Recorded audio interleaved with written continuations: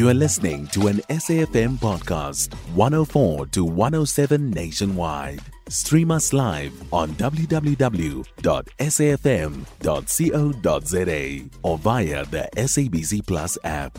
SABC News, independent and impartial. Currently, voting is still underway. As you have mentioned, they started with a bit of delays in the morning. People started to queue around as early as 5 o'clock in the morning. But the voting were delayed by around for 2 hours.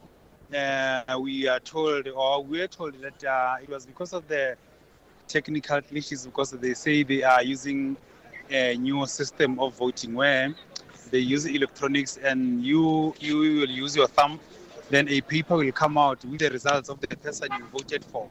So they say those are the other issues that contributed to their delay in the morning. But as we speak, people are trickling in. Many people are showing interest to come and vote here.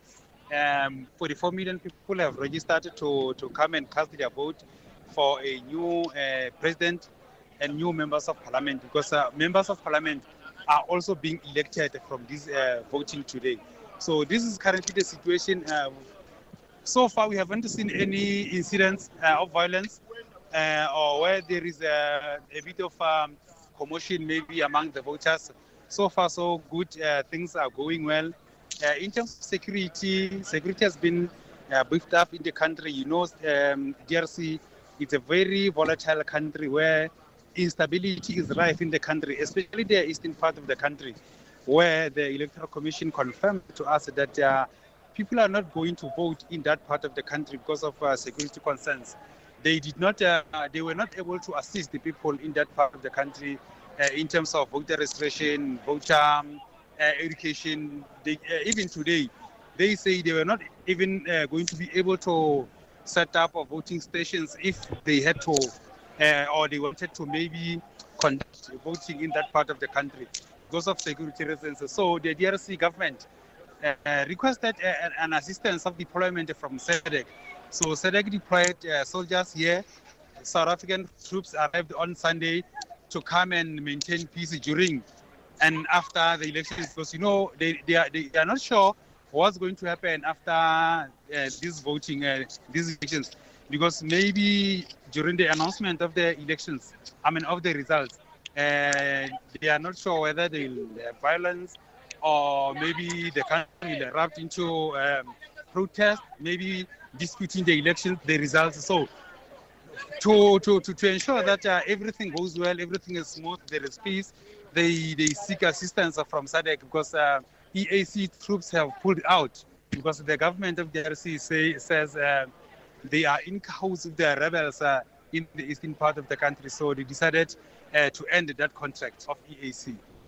So, Ditaba, speaking of the issues in the eastern part of the country, now of the 44 million registered voters, do we know how many will now be disenfranchised because of the Electoral Commission's inability to reach some of the areas that they deem either insecure or I see in some instances they've even cited that the roads were bad so they couldn't get to some areas?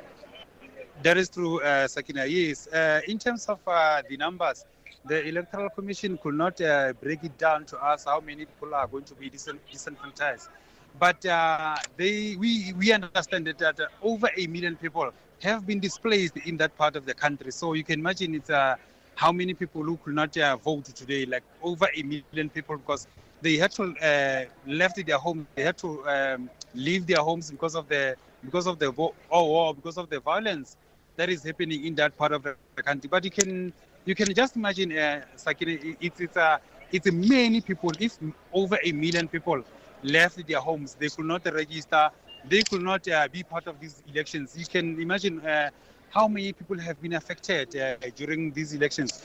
Also, in terms of the fairness and credibility of these elections, we also pose a question, but we are told that these elections are going to be free and fair. But how, when so many people are not able to come and vote, And also, there are also 5,000 people in the list that was released by Electoral Commission that are not appearing in the voters' roll. And those people, we are told that they registered, they were waiting for the commission to also include their names in the ballot ballot list, but their names are not appearing. So there are so many issues that leading up to these elections. We are not sure what's going to happen after the voting during the release of the results, because many people did not vote. Some registered, but they could not get a chance to exercise their right to choose their own president, their own parliamentary members. So this is the situation that is currently happening here in the DRC. Many people have registered, some have not, who also willing or wanted to vote. So these are some of the challenges that are going to, I think, affect these elections. And Ditaba, the incumbent President Felix Tshisekedi, of course, seeking a second term. Who are his closest challengers? The closest challenges, the main one is Moise Katumbi. He was also complaining, Sakina, during the campaigning that he was not given a fair chance to campaign in the country, claiming that some of his rallies were disrupted.